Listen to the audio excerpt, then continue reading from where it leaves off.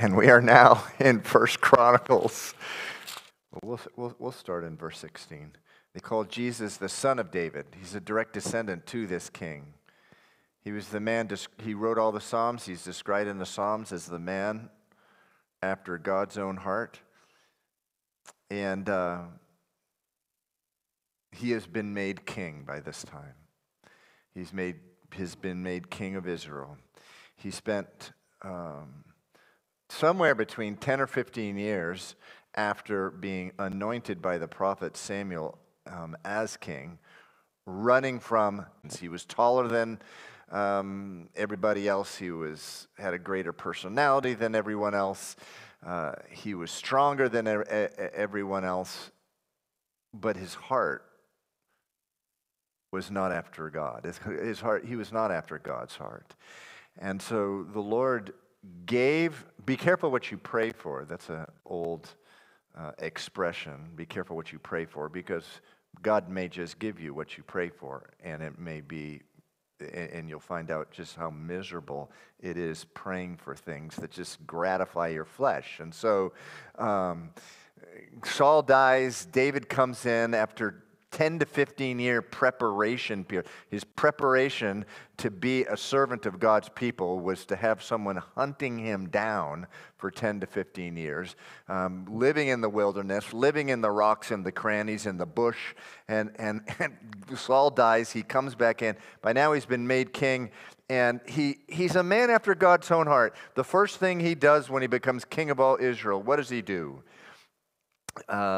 He brings the Ark of the Covenant, which is above which was the mercy seat, above which was the very presence of God. He brings it to Jerusalem. He leaves it there. He puts a tent over it. And then he says at the beginning of chapter 17, he says, God, what's up with this? I'm living in a palace. You're living in a tent. And what did the Lord tell him? The Lord said to him, did I ever ask for a palace? I've been fine. I was fine with a tent like this for 40 years with the Israelites wandering around in the wilderness. And so we later see in Acts chapter 7 in the New Testament, it's silly to think that a temple or a tent or anything can contain the Lord. The heavens can't even contain him. And David asked to build him a house, and the Lord says, no, but, verse 12 of chapter 17, I'll give you a son, and he shall build me a house, and I will establish his throne forever. This is a forever kingdom. And then he repeats himself in verse 14, I will establish him in my house and in my kingdom forever. That is a reference to Jesus Christ, who is one of the descendants of David. That's why Jesus is called the Son of David. And in verse 14, and his throne shall be established forever. So, David, you can't build the temple, but I will build a temple through your son, and this through this son's seed, there will be a kingdom that will last forever, and that's speaking of Jesus Christ. And so after David hears that, this is where we left off in verse 16. After David hears where the Ark of the Covenant is in the temple. And he says, who am I, O Lord God, and what is my house that you have brought me this far? And yet this was a small thing in your sight, O God. You have also spoken of your servant's house for a great while to come, and have regarded me according to the rank of a man of high degree, O Lord God. What more can David say to you for the honor of your servant? For you know your servant. O Lord, for your servant's sake, and according to your own heart, you have done all this greatness in making known all these great things. O Lord, there is none like you, nor is there any God besides you, according to all whom we have heard with our ears. And so David is told in verse 12 in verse 11, 12, and 14 that God's going to establish a dynasty. The word used there in 12 and 14 is the word house, but that means a dynasty, meaning not just one king, but a line of kings. And this kingdom is going to last forever. And so David's like, this is just, he's overwhelmed. He's overwhelmed with the thought that this is going to be happening. And so he goes into the Lord and just starts to worship him. Again, verse 16, who am I? And what is my house that you have brought me this for? I do think it's incredibly important for you to realize, what I pray on a regular basis and what we pray at noon prayer, what we pray at the Sunday morning service, just on a regular basis, is that you, sitting in this room, and everyone within this, in my hearing now, and really everyone at Calvary Chapel in the city would understand, would have the same kind of worship would be triggered in your heart when you understand that you too now are in the bloodline, in a sense, of Jesus Christ. It says in Ephesians chapter 1, it says that you, because of the life, death, and resurrection of Jesus Christ, are now holy and without blame before God in love, having been predestined to be adopted as sons by Jesus Christ to himself. So, I tell you, one of the most wonderful things to see is when you run into someone who gets that. They're bananas for Jesus when they realized, I'm in the bloodline of Jesus Christ. And me, with my record of sin, with my history with sin, with my history not honoring God, I'm a son, I'm a daughter of Jesus Christ. I'm an adopted son. Rather, I'm an adopted son of the Father, a co-heir with Jesus Christ, meaning I get an inheritance with him. And so, viewers, when you put your trust in Jesus Christ, when you have faith in him, Ephesians chapter 1 says God puts his Holy Spirit in you. Your heart and your salvation is sealed. Your future is sealed for all eternity. You're now an adopted son or daughter. Verse 21 says, and who is like your people, Israel, the one nation on the earth whom God went to redeem for himself, a people to make for himself a name by great and awesome deeds. So if there's anything I've learned over the years about dealing with people, in the streets especially, they don't know the purpose of their life. Verse.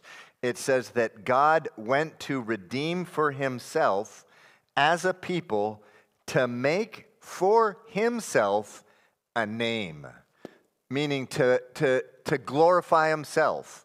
So that people, to make for himself a name. What that means is people, as a general rule, the problem is, and I was explaining this to someone after church on Sunday, what people tend to do with God is they make God into their own image. Anything that they think would be a good idea to have as their God, that's what they make God into. So, if, I don't know, let's do the hot topic of the day. If you think it's a bad idea to be opposed to same-sex marriage, well, of course, God wouldn't be opposed to that either. He loves everyone. He must love that too. That's the God. He's okay with that. And so that's why Jesus says in John chapter 4 to the Samaritan woman, he says that Father's calling people to himself to worship him in spirit and in truth. And in truth. And when people know who God is, not only in spirit, but in truth, the truth about God, they know that the name of God is holy. The name of God is just. They know that the name of God is merciful. They know that the name of God is is hesed in the Hebrew, loving kindness. And so in this verse where it says that God is calling for himself a people, God calls himself a people to make for himself a name. What he's meaning there, a name that is where he's glorified in all the earth, so all the earth would know that he's the only God, that he's a loving God, that he's a wonderful God, and he has redeemed you in this room. He's redeemed you to make for himself a name, meaning your life is not about you. That is one of the most valuable things that you can ever learn as a Christian, that your life is not about you. Your life is about the Lord and what he's going to do through you to make for himself a name that is glorious, a name that is wonderful, a name that is powerful. He's going to use your life to make for himself a name. The book of Titus says this: Jesus Christ, God gave his Son, Jesus Christ, for us, that he might redeem us from every lawless deed and purify for himself his own special people, zealous for good works. That's Titus 2, verse 14. So your life is not about you. So it's about what God wants to do through you to make for himself a glorious name. And so this is a good purpose verse. 1 Chronicles 17:21. Verse 22, for you have made your people Israel your very own people. Sound like Titus? Yes, sounds just like Titus. The church has been grafted in to Israel, and so the same language is used. Have become their God. And now, O Lord, the word which you have spoken concerning your servant and concerning his house, let it be established forever, and do as you have said. Meaning, the word that you've told me, that one of my offspring is going to be the kingdom forever, let it be, God. You know, it's important when the Lord tells you something about your life. He gives you some promise. He will. He'll do this. It's important that you go, oh, no, Lord, not me, not little old.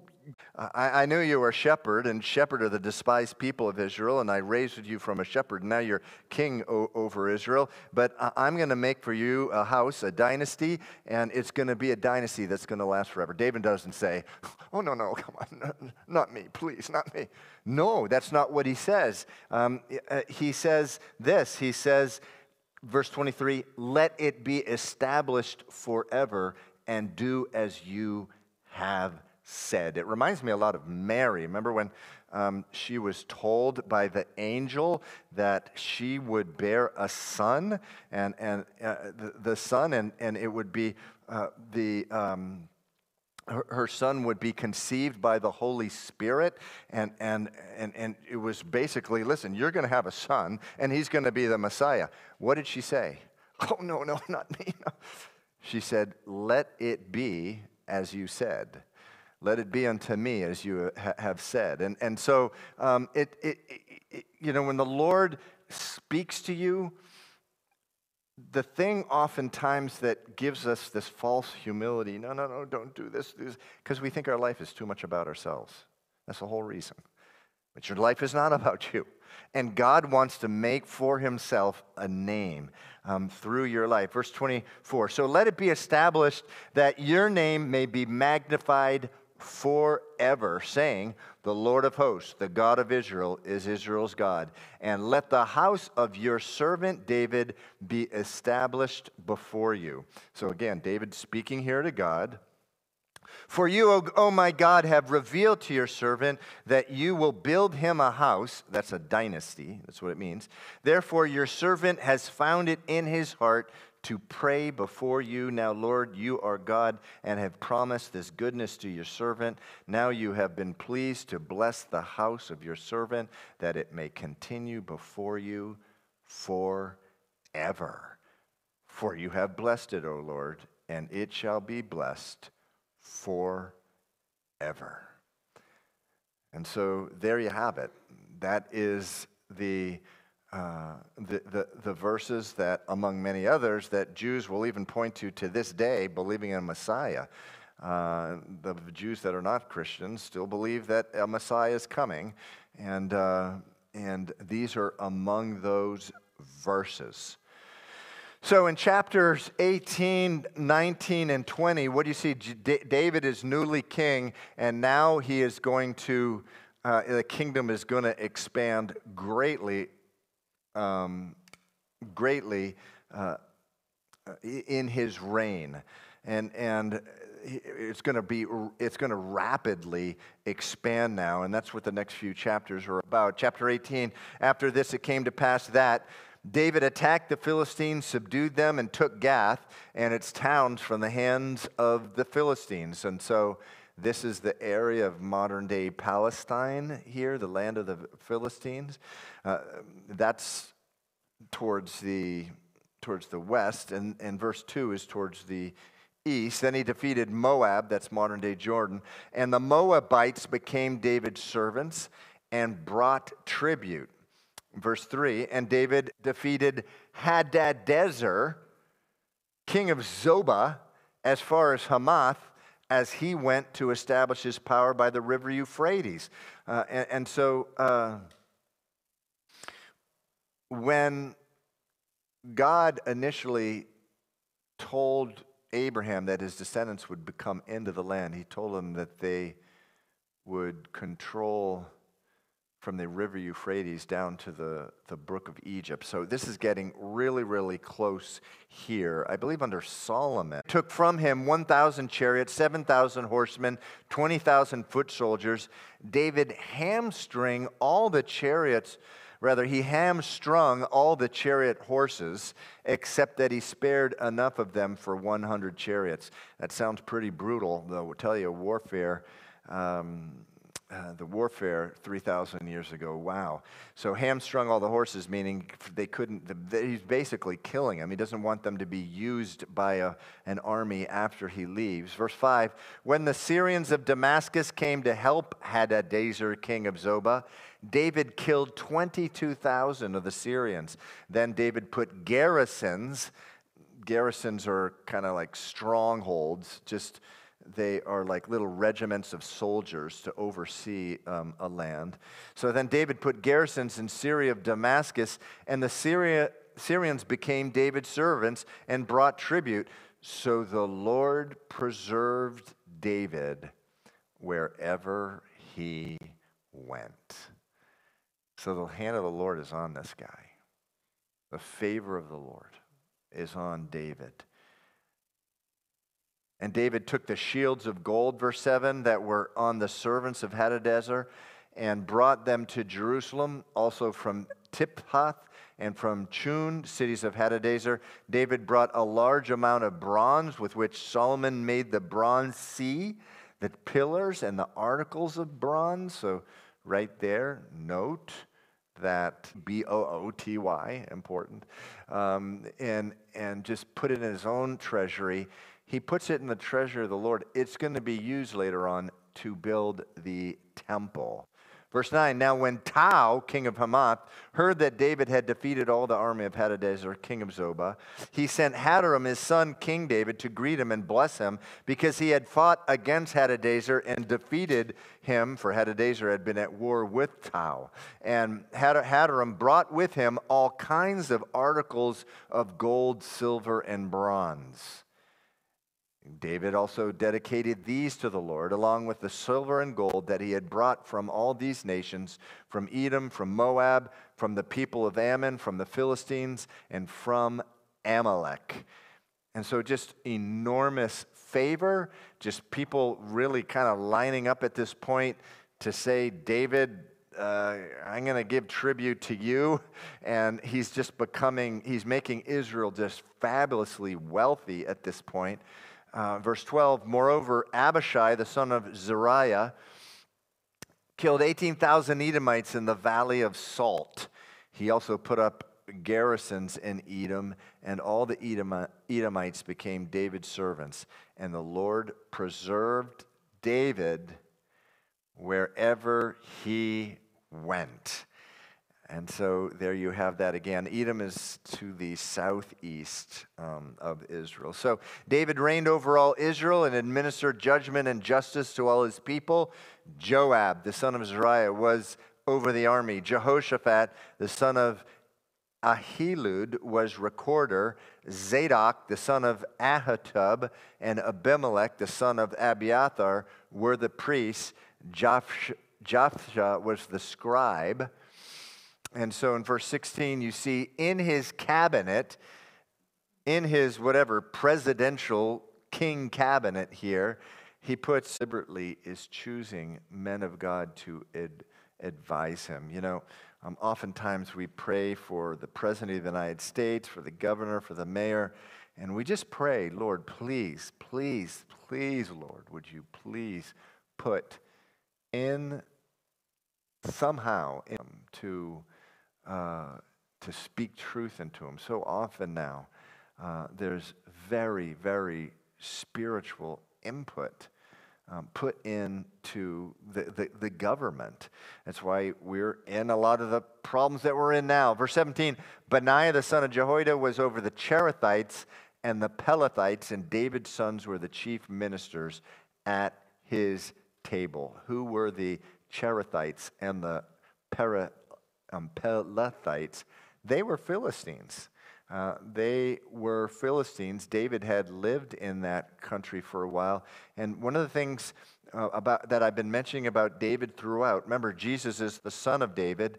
Remember, the ministry of Jesus was always go unto all the world. There is not as much of that in the Old Testament, this theme of going out to the nations. But David had these guys. He had these different guys, Canaanites, pagans, others, who saw the hand of God on his life, and they said, listen, I don't know what it is about you, but you got it. You got something that I want. And the Cherethites, they're bodyguards. They're like a little regiment. Wow, this is it. You actually see this in the book of Acts over and over again, right? Paul would go to these synagogues, and they're in the Jewish synagogues. They weren't Christian, and they had just been attracted to these Jewish synagogues because, man, they were living out in the Gentile world. It's a complete wild madhouse.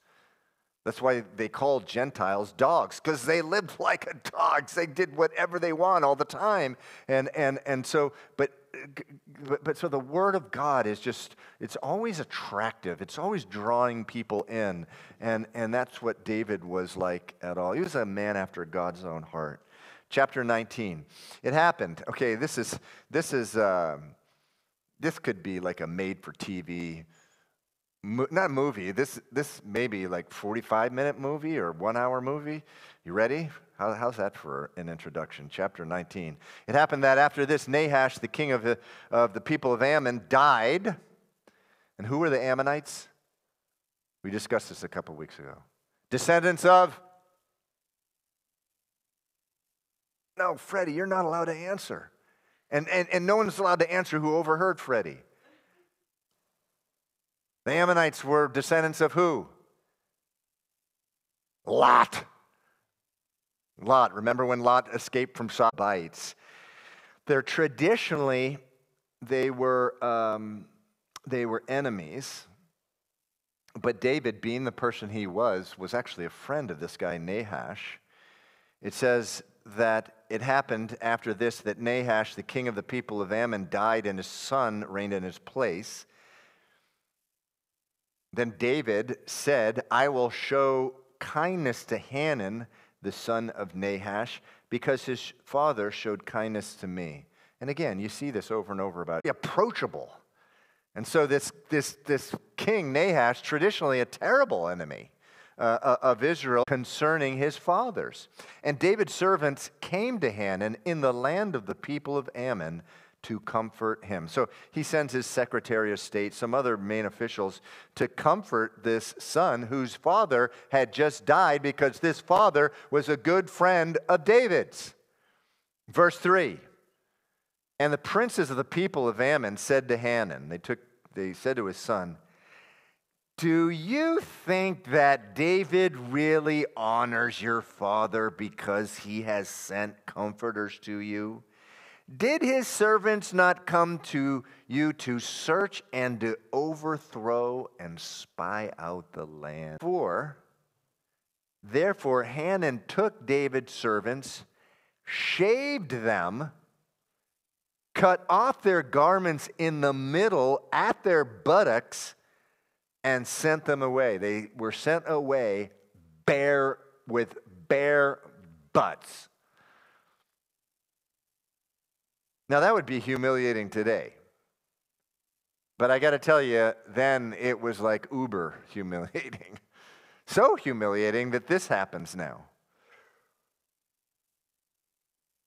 Verse 5, then someone went and told David about the men, and he sent to meet them because the men were greatly ashamed. And the king said, wait at Jericho until your beards have grown and then return. In other words, it was so embarrassing to have your beard cut off. That was as bad as having your butt exposed. That he said, look, you guys wait up. And he said, you don't have to come to Jerusalem like that. That was so shameful for something like this to happen.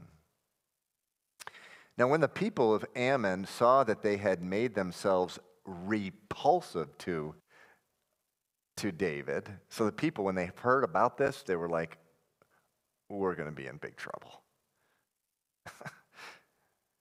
It says, Hanun and the people of Ammon sent 1,000 talents of silver to hire for themselves chariots and horsemen from Mesopotamia, from Syria, from Makkah, and from Zobah. They hired for themselves 32,000 chariots with the king of Makkah and his people, who came and encamped before Medeba. Also the people of Ammon gathered together from their cities and came to battle. So in verses 6 and 7, it really appears there that they realized, wait a second, we really should not have done this. I mean, this was a bad idea, and we are going to be in big trouble.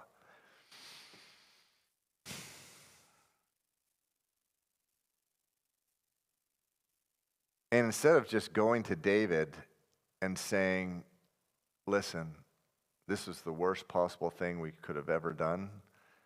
What can we do to make up for it? They're going to go on to battle, and tens of thousands of them are going to die. Jesus says in the Sermon on the Mount, if you bring your gift to the altar, meaning before you go to a prayer meeting, before you come to a Tuesday night service or a Sunday service, before you pray at noon prayer, 3 p.m. prayer, before you pray in the morning to God, and it comes to mind, you remember something that your brother has something against you. Let me just repeat that. If you bring your gift to the altar and there remember that your brother has something against you, leave your gift there before the altar and go your way. First be reconciled to your brother, and then come. You're at a church service, you're at a Bible study, or you're at a prayer service. You're offering the gift of your life. That's what you're doing. And I just beg you that you be vigilant with this. If you know that you've done something against a brother or sister, or I would say anybody, go reconcile with them. The Bible says if you don't expect any answered prayer in your life. Don't expect to be blessed. And God will he's patient. Ooh, boy, is God patient. Man, he'll wait for decades until you forgive that person. The descendant of this boy who was a boy who was a son of incest. You're no better than an Ammonite. Like these guys who they realized they had done wrong. They should have just gone to David and pled for mercy. I don't know about you, but I have to go to people and plead for mercy because I do some really stupid things. I really do. But it's hard. It's hard to do that. As a man, you got so much pride. We hate doing that. But man, I don't want to be a descendant of an Ammonite. I want to be I'm a child of God. I'm an adopted son. I need to do what Jesus tells me to do. And so they don't do that. Verse 8 says, when David heard of it, so David hears that this gigantic, we don't even know if David was going to attack him for doing this. But when he heard that they were like mobilized a gigantic army against him, he sent Joab and all the army of the mighty men. Then the people of Ammon came out and put themselves in battle array before the gate of the city, and the kings who had come were by themselves in the field. When Joab saw that the battle line was against him, before and behind, he chose some of Israel's best and put them in battle array against the Syrians. And the rest of the people he put under the command of Abishai, his brother, and they set themselves in battle array against the people of Ammon. Then he said, this is Joab speaking, Joab's the general of the army, if the Syrians are too strong for me, then you shall help me. But if the people of Ammon are too strong for you, then I will help you. Be of good courage. Joab doing some pretty bad things, right? I mean, he can be a really carnal guy. But then all of a sudden, this real spiritual guy pops out. Like in this verse. He's basically saying, and you guys have heard it before, give your best and leave the rest to the Lord. That's what he's saying here. This is a faith. For with him drew near for the battle against the Syrians, and they fled before him. When the people of Ammon saw that the Syrians were fleeing, they also fled before Abishai his brother and entered the city. So Joab went to Jerusalem. Now, when the Syrians saw that they had been defeated by Israel, they sent messengers and brought the Syrians who were beyond the river, beyond the Euphrates, and Shophak, the commander of Hadadezer's army, went before them. When it was told, Syrians fled before Israel, and David killed 7,000 charioteers, 40,000 foot soldiers of the Syrians, David, and became his servants. So the Syrians were not willing to help the people of Ammon anymore. So one thing that's really interesting about Israel, which is different, I think it's different than, I've been really into history like my whole life, and I don't know that there was any kingdom other than Israel that was not offensive-minded, meaning they did not, like you see with Babylon, for example, with Nebuchadnezzar. Man, that guy gets power. He wept because there were no more nations for him to conquer. The Bible says the eyes of man are never satisfied. But the interesting thing about Israel, they were never like that. They didn't go try to expand their kingdom. They were told by God, this is what's yours, no more. And so, and even then, they rarely did they proactively do anything. Usually they waited to be attacked, and that's what happens here. David had no intention. The Ammonite king, Nahash, they were friends. He had no intention of going and taking over that area. But then when that Nahash dies and his son comes, hires an army against them, he goes, okay, whatever, and he winds up taking over all kinds of territory. They were not, the kings of Israel were never offensive-minded. They minded their own business, for lack of a better word. But let me tell you, Leviticus all the time, it says, when you are in a big-time backslide, you're going to become people who are living in the world, or people who are just living in the world. But particularly, I've noticed that Christians who go into a backslidden state become just completely paranoid. It says in Leviticus 26:36, it says,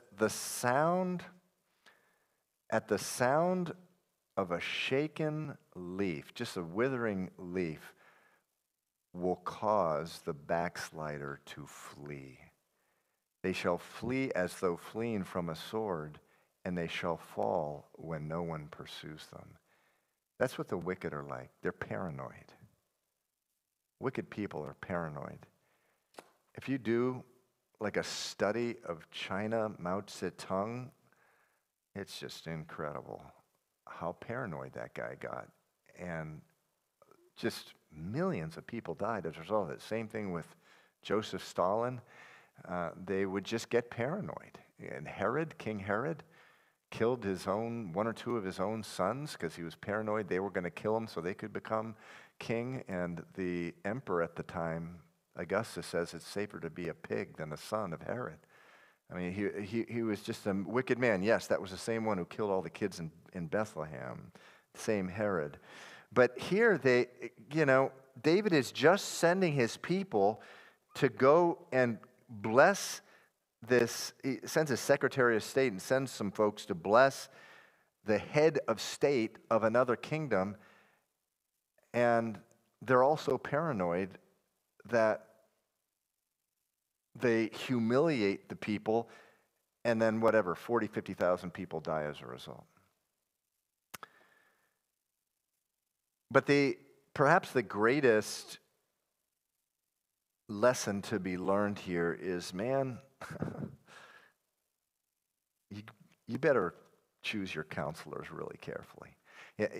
From time to time, people come to me for counsel, and they say, well, this person told me to do this, and this person told me to do that, and that other person told me to do this, so now what do you want me to do? And I tell them, well, the first thing is you got to just choose. It doesn't have to be me. You just got to choose someone to get your counsel. But you can't get it from getting it from so many people. And when you get counsel, make sure it's godly counsel.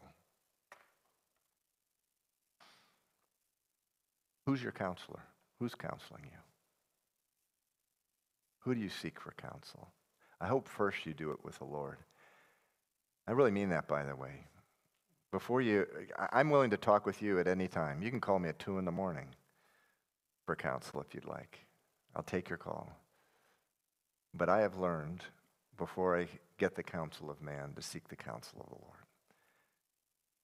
But sometimes we get into such a mess in our lives, we don't know what to get counsel. But make sure it is godly counsel. Who are you getting your counsel from? I suggest looking at, among other places, in 1 Corinthians 13, it says this. It says about love, it defines love, and it says love thinks no evil.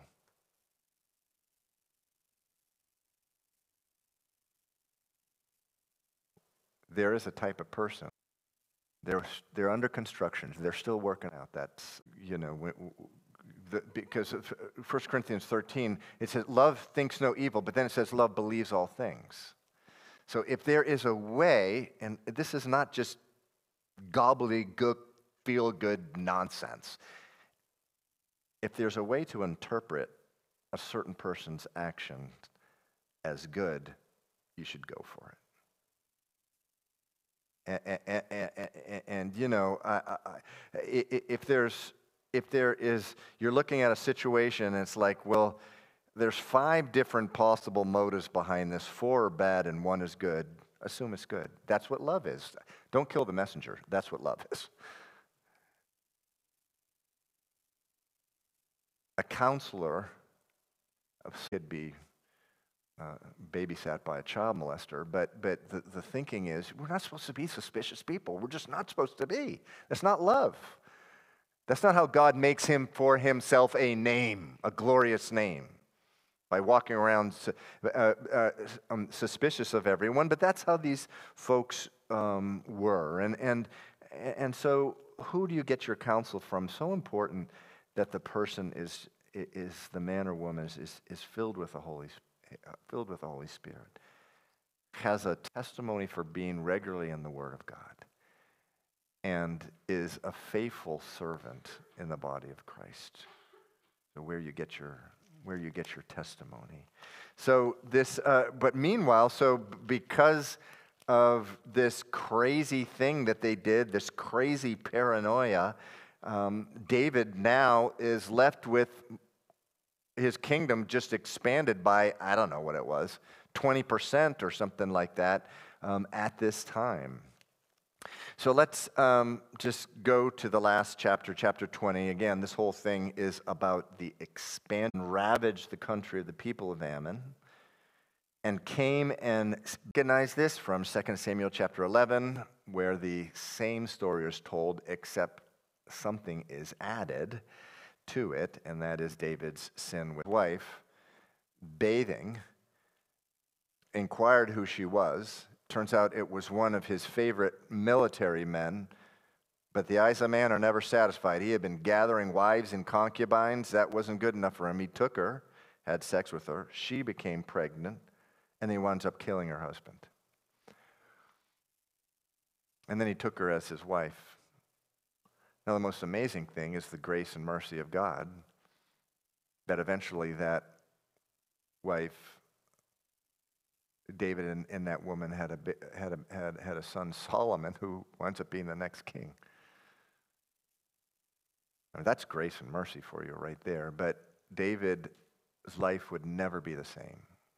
The prophet Nathan said, "The sword will never leave your house." So one of his sons rapes one of his daughters. One of his sons kills one of his other sons. Another son, for a while, starts a civil war. But in Chronicles, it doesn't get into that. It was, as at the very beginning I had mentioned, this is different. It was written for a different purpose than 1 and 2 Samuel were.